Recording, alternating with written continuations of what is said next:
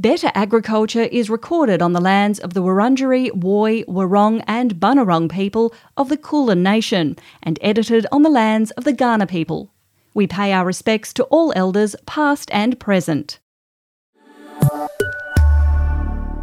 You're listening to a Bayer podcast.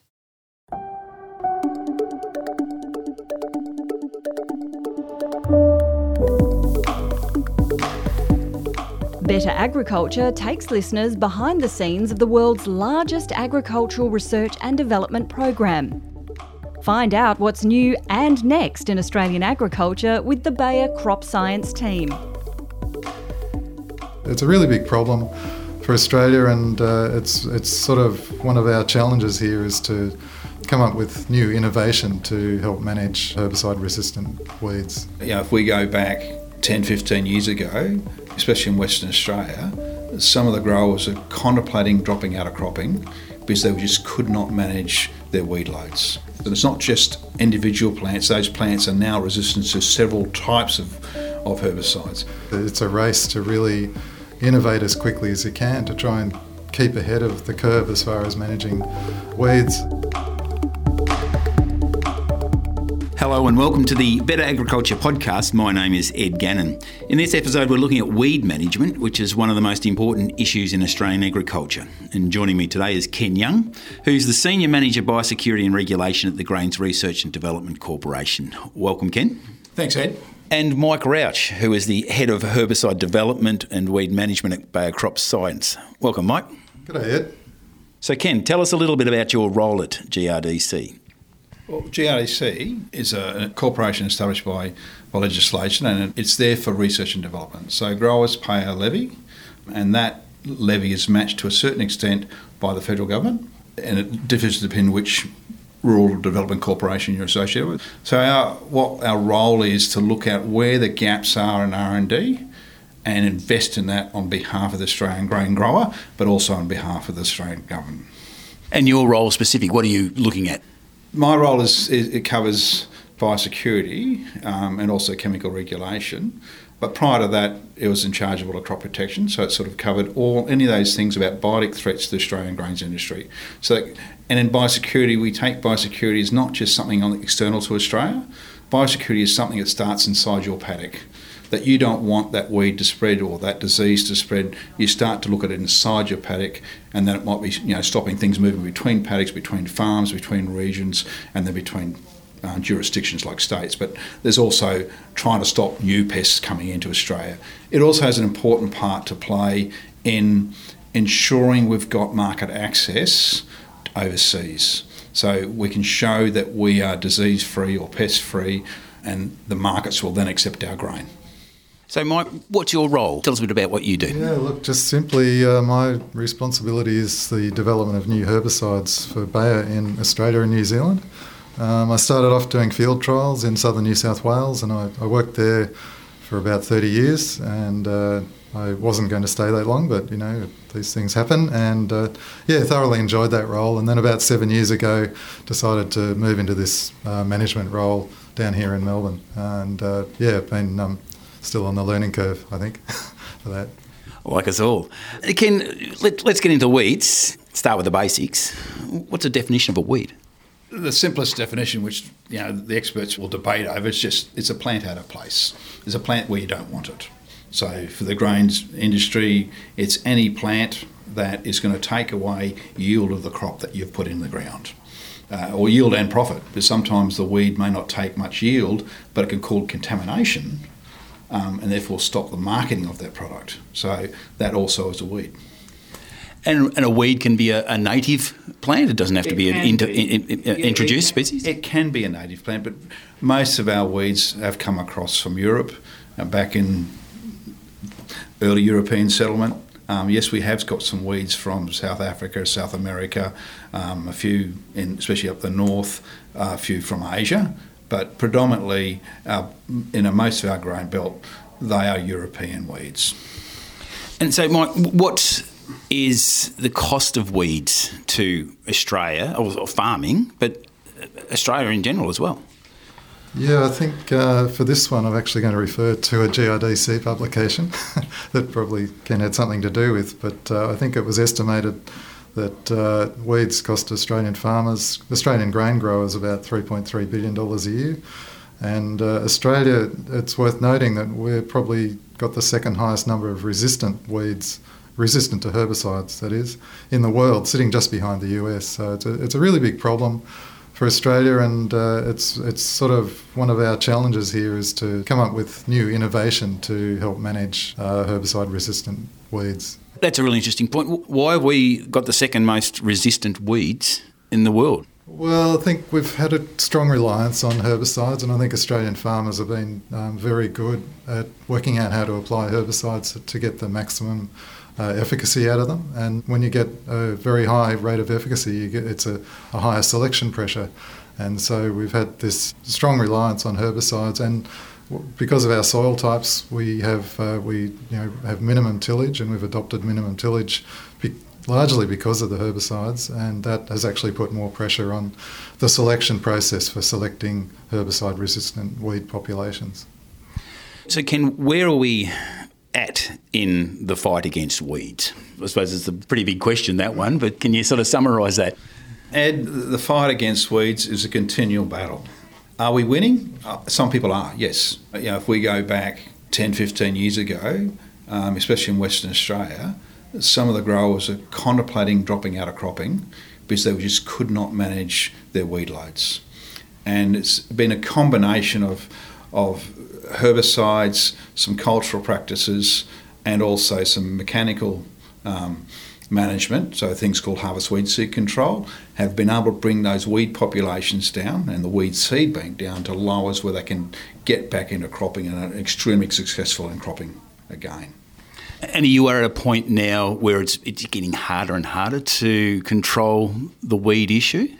As Mike said, there's a range of herbicide-resistant weeds. Now, our top weed in the cropping zones is a thing called annual ryegrass. Now, it has a great genetic diversity in its population in Australia, partly because it was sown as a pasture grass back in the wheat sheep days. So the population diversity across Australia is massive, which then helps, when you get selection pressure, to pick up the resistant weeds. So its underlying resistant genetics is there to be just selected from. So going on from that basis, it is always there, and we're getting weeds which have got multiple resistance. So initially it might have been to things like the Group A herbicides, which were grass selective herbicides, and then it went into our pre-emergent, well, were called Group Bs. We've just changed the classification system, and I'm going to struggle.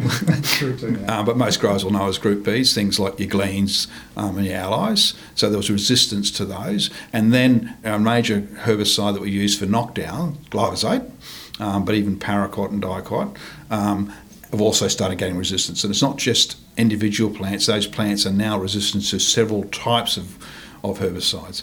So if you don't watch that, they will explode on you. That's why things like this thing we've talked about, the physical management of harvest weed seed control in this situation is extremely important, because those weeds that are staying around to the end of the crop are more likely to be resistant and carrying resistance genes, or fully resistant, and they'll seeding, and the old adage, 1 year seeding, 7 years weeding, is extremely true. So the issue of resistance, it's a huge issue for Bayer. It must really drive Bayer in its strategies and what it does. Can you explain a bit about that? That's a good point, Ed. It really is a focus for Bayer, and Ken mentioned a couple of groups of chemistry there, and unfortunately we've had chemistry that we've had to stop developing and that's in those groups, just so that we can focus on chemistry that's still effective. And it's a race to really innovate as quickly as you can to try and keep ahead of the curve as far as managing weeds. I think the problem is that herbicides just have been so effective and so cost efficient, really, in the past, and so they've been relied on a lot. And one thing resistance has brought to the attention of anyone who's in broadacre cropping, in fact any cropping, is how important it is to use an integrated approach to managing weeds and not solely rely on herbicides. Herbicides are still a very important part of that process, but wherever you can, and Ken mentioned destruction of weed seeds post-harvest or at harvest. And that is, anything like that, anything you can do and any non-chemical method that you can integrate into that whole weed control program is going to help you prolong the life of the herbicide mode of action and just continue to be able to farm effectively. You mentioned the non-herbicide methods. Is there anything that's happening new or being developed in that sort of world at the moment that farmers perhaps are going to hear about, or that's just emerging at the moment? In non-chemical methods, there's a range of options. The one that growers probably won't jump onto unless they really, really have to is tillage. So the Australian grain belt has adopted minimum zero-till stubble retention systems because it's the best way of retaining moisture over summer and maintaining moisture and having that moisture available to go into your crop. So tillage is not what we want to go back to, and most growers don't want to go back to. So you're then looking at other things. As I said, we talked about this harvest weed seed control, which is basically having those seeds at the end at crop to destroy. But there's cultural things in agronomy, looking at your row spacing and your plant density, so there's actually better competition, and there's been work about having competitive crops and more competitive crops bred to compete against the weeds. Growers would have heard about long coleoptile wheats. Now they're using that for two purposes. One is to chase moisture deep, but again, some of those varieties that with the long coleoptiles tend to be a little bit more aggressive against the weeds. When we get into other types of non-chemical, we are getting into things which are still very much in the development phase. They're not really R&D. They're probably gone beyond R&D. Things like there is some work being done on electrocution. There is work at looking at lasers. There has been work in the past and on microwaves. Now, the biggest issue with all of these is the eventual cost. Overseas, they've used flaming. There's also foam and hot water. So all these things have been looked at. Now, how useful they are within the Australian context is we're looking at, and the electrocution, there's some bit of work happening in Western Australia at the moment to see whether it could be adapted. It's more likely still to go into the high-end crops, the perennial crops, the horticultural crops, before the cost to be able to come into a grain crop or even to a cotton crop. So while there's some non-chemical methods being looked at and being investigated to see, well, could they ever apply to grain cropping, we're still a long way from them being available to a grower. I suppose there's some methods that are quite common now that 20 years ago we probably thought, well, that's a bit way out there. We're not discounting them, we haven't written them off, but it's understanding the underlying economics of them and saying, okay, what that was, and then looking, okay, what's their base cost, if they can reduce their costs down in the machinery and the time, so things like hot water weeders, could be really good, except the amount of water they use, the time of people having to go and fill up with, they're flat out doing that with a sprayer, keeping the sprayer up with water, let alone putting something like a hot water weeder out. So there's some practicalities about how these fit as well as the economics. But yeah, we're not writing those out. We're looking at them to see where they go in. So the other thing is it's going to be with herbicides, but it's also going to fit some of these other non-chemical methods, is site-specific management of weeds. So while we use what we call a knockdown or a pre-crop management of our weeds and our stubble before going in, and we'll probably still have to do that as one big broad acre application, when we get into the crop and the crop's starting to grow, we can start to identify weeds early and just have the application on a weed by weed basis. Now, we're still looking at that for chemistry, but that may make things like electrocution or weeding where you can come, and we've done some work of during the fallow in this situation where instead of using, we've identified the weed and initially it was putting a herbicide on it, but we've also changed that and had a site-specific tillage implement come in and take that weed out. So instead of tilling the whole paddock, you're only tilling a small part of it. On the issue of herbicides, Mike, farmers looking at what they need and what works best, what are sort of the factors are they going through in their mind when they're making decisions about that sort of thing?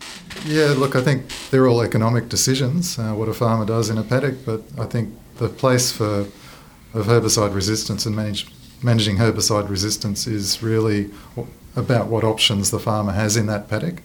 So I think typically a farmer will look at what weeds are in the paddock and if those weeds are resistant to different modes of action, and that will tell him what options he has for herbicide groups, and based on that he might decide that it suits a certain crop or another crop. But I think, as Ken has said, that it's all about, they've got to make money and it's getting the best return for their investment in those particular paddocks. And so it's an economic decision, but herbicide resistance plays a big part in that because it tells them what options they've got within that particular paddock. And it is a paddock by paddock basis, and I'm sure there are some farmers that have paddocks that have been a lot of trouble for them and that they give a lot of thought and attention to, and other paddocks that are fairly clean from weeds and they treat them differently. Yeah, I bet there's a lot of people nodding in agreement with that notion. There's every farm seems to have a problem paddock, doesn't it? I want to move to the herbicide innovation partnership, which is between Bayer and GRDC. An explanation of what it is, what it's done, and probably what it's going to do. Who wants to kick that one off?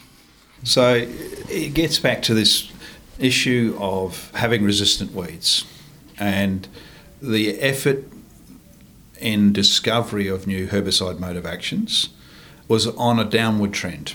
Even the investments in the major multinational companies like Bayer and Syngenta were decreasing, and it was around the dominance of one chemical, which happened to be glyphosate, because it was such a useful bit of chemistry. And so innovation, there was just no room for innovation. But when weeds started to get resistant to it, and yes, Australia was one of the leaders in this, but America's now taken over us. And once they started, having this dominance on having major issues with resistant weeds, it indicated we were not keeping up in the discovery, and we needed some effort to put in it. Now, for Australia specifically, we looked at what products were coming to Australia and herbicides. And our growers are at least 2 years, if not up to 5, in some cases 10 or 15 years behind a registration package coming to Australia than our competitors in North America and Europe. And yes, we've got to realise Australia is only 2 to 3% of the wheat market and the herbicide market. So that, alongside, and again with Europe, with their regulatory process, which is a hazard-based regulatory process, which took a lot of chemistry out of the market. So we had regulatory pressures on existing chemistry. We had weed pressures overcoming existing chemistry. So the amount of active chemicals, or amount of tools the grower had, was getting more and more limited. Then we looked at what the availability is relative to our competitors overseas, and Australia was still further behind. So our investment was to say, well, we need some more effort done in discovery and help the people doing that work, and particularly to have that chemistry come to Australia. And Bayer was selected predominantly because of their expertise and the history of working particularly in the small seeded wheats, the cereals. They also have a reasonable amount of work in what we call a safener. So it gave them some dominance in getting a chemistry in cereals which would come to Australia. The other big platform is our Australian weeds were put into their early screenings, and also the chemistry, when it first went into the field, came to Australia. So the development teams in Australia then got to see this chemistry 6 years before they normally would have seen it. So they can then see how it fitted into the Australian context and be able to put business cases to the people back in the headquarters to say, right, this molecule really suits us, we need to help develop it. So for Bayer, that's an important issue, is that delay, because you are a big company and you are a post of it in Australia. So there are things happening that do take time to get here. Does this partnership help with that from Bayer's point of view? Oh, for sure. I mean, Bayer's a research and development company, and we totally rely on innovation. If we can't bring innovation, then that's our business, really. And that's why we went into HIP, and really is because we could see, as Ken pointed out, that innovation just wasn't coming fast enough for Australian farmers. It's a race, really, with weeds, and we weren't getting new chemistry quickly enough, new modes of action. And that's what HIP has really given us. It's really about accelerating the rate of innovation and bringing those new modes of action and testing them not just in glasshouses in Germany like we used to do, but bring them out to Australia in their first year. The first year out of the glasshouse, they're now coming into our plots in Australia, where we can look at them on Australian weeds, under Australian conditions, on Australian crops, and it's hard to replicate that anywhere else. And it also puts us closer to where the decisions are made, and we can have a bigger influence on what chemistry is focused on by Bayer. So I think it's a really good thing, and it's been, on a personal level, it's been great to be able to see things that are brand new and pick up, being out in the paddock and someone points out that this is a new mode of action and these symptoms are different to anything you've seen before, and you've got to think about things a bit differently, and that's a really exciting thing to see, actually.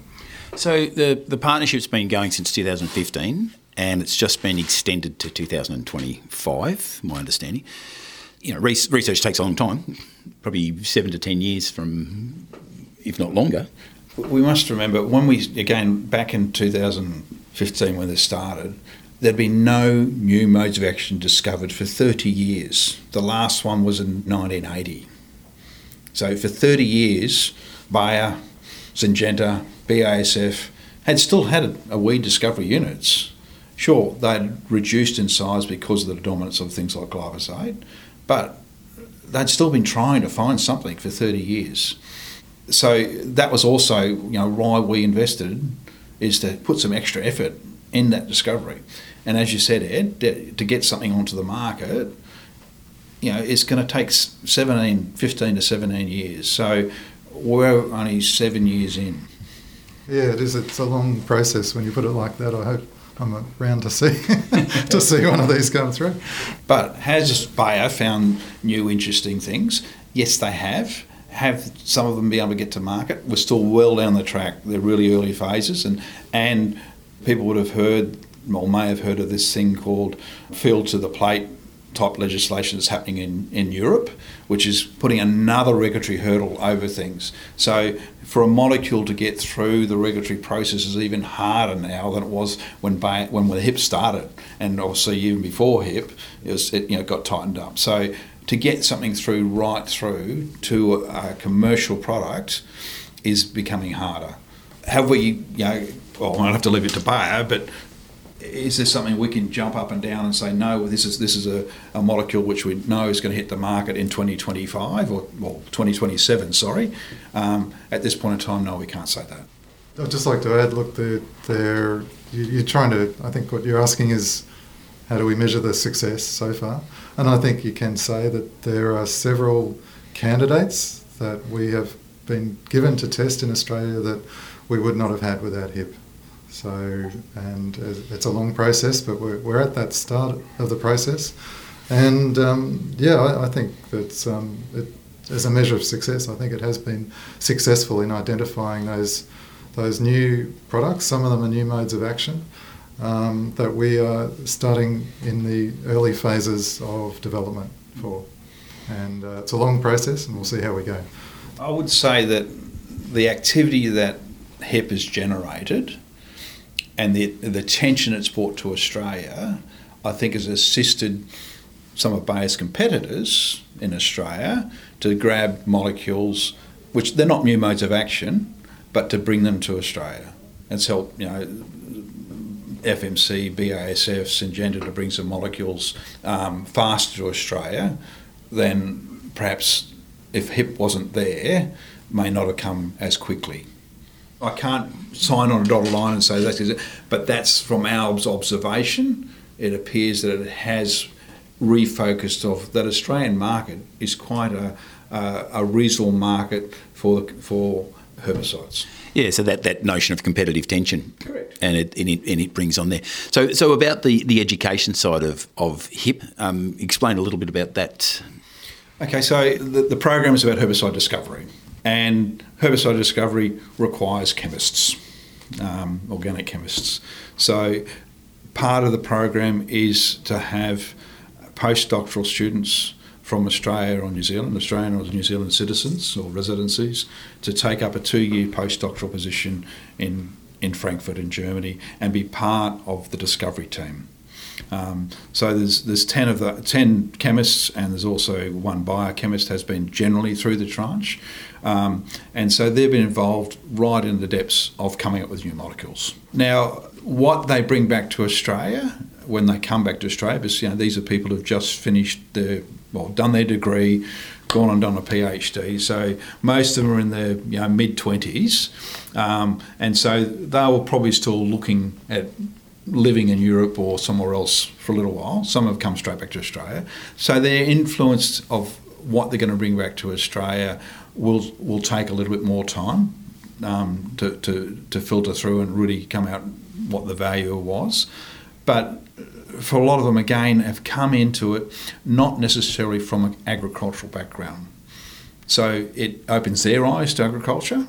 They might have had, I'll go back to Mike and my era, everybody had a uncle or a grandfather on the farm, right? Some of these may still have that type of memory. So this is reliving that and bringing that more to the fore of what agriculture does provide to Australia.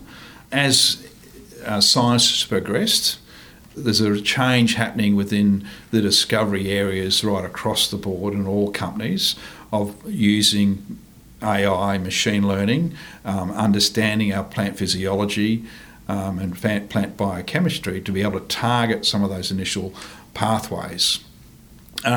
So that may lead to having smaller units available of being able to do those things based in universities and come up with some leads, to a better term, which then they'll go and talk to the bigger companies.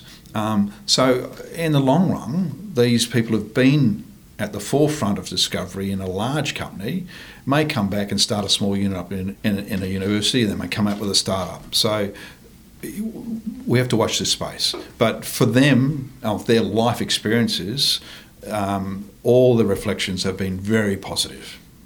You mentioned AI, and it's the topic of the moment for everything. The notion of AI, digital farming technology. What sort of things are you seeing in Bayer in that world? Is that touching on you yet? And where do you see that going? I'm probably not the right person to ask, but I mean, we are looking at within herbicide development. We do look at whatever digital tools we can use that are going to help us produce better quality scientific data, and we're also try to keep up with any sort of digital advancements in agriculture as well, such as one that I can think of just now is optical spot spraying, for example, where just small, there's a camera that identifies a weed and that triggers the machine to turn the sprayer on. And so you're not spraying parts of the paddock that don't have weeds, you're only spraying where the weeds are, and that the effect is that you're reducing the amount of herbicide that you're spraying quite considerably. And I think the figure I've heard is that you're often only spraying about 15% of the paddock. And of course, it all depends on the weed pressure that's in that particular paddock. But we're trying to look at how Bayer can fit into that and what products we can register with those use patterns. And the other one, I think, is someone mentioned just before about drone application, and it's difficult to see how that fits certainly in broadacre agriculture in Australia, but that's another space that's just changing so rapidly. And some of the benefits, certainly in the Asian countries where they've gone from hand spraying to drone spraying and sort of skipped out the equipment that we use in Australia, they've seen tremendous benefits just for safety of the people who are applying the products. Time for a bit of crystal ball gazing. Where do you see weed management in 20 years' time? I think weed management in 20 years' time will come more down to site-specific farming, as will all cropping. If you look at the maize and soybean industries in America, where the farming decision is made on a plant-by-plant basis, not on a paddock-by-paddock basis. Sure, plant density is a bit different between corn and wheat, but eventually we're going to be at that scale where we can possibly do that for wheat, which means we can also identify the weeds between each wheat plant. So we can get down to site-specific farming. It doesn't mean that everything will be done that way, because you may do some analysis and saying there's just too many to do that. You're actually better off doing a broadcast application across the paddock. But the principle would be trying to get down to the smallest unit, and that's a plant. Where do you think we're going to be in 20 years' time, Mike? Oh, wow. I've left my crystal ball at home. I'm not quite sure. But I think we'll always be reliant on herbicides. They may not play as big a role in the future, certainly as far as spraying the whole paddock, as we've talked about. But, yeah, I'm hoping, it's very hard to know exactly what sort of innovation will be out there. But obviously digital will play a bigger role, and there'll be a lot more information-driven decisions. And final question, and I'll probably get a one-word answer from this one, I suspect. Will we ever get rid of weeds? You're going to get a one-word answer. Yes. No, we're not going to get rid of weeds. And we'll go on that, on even to the AI, and this, being able to visually pick out weeds from crops. If we go back in history, and I'll specifically talk about the rice industry and talk about Asia, that hand weeding is an integral part of a small rice farm. And they used to hand weed a weed called Ornus barnyard grass. They eventually selected barnyard grass which actually mimicked rice and its vegetative stage.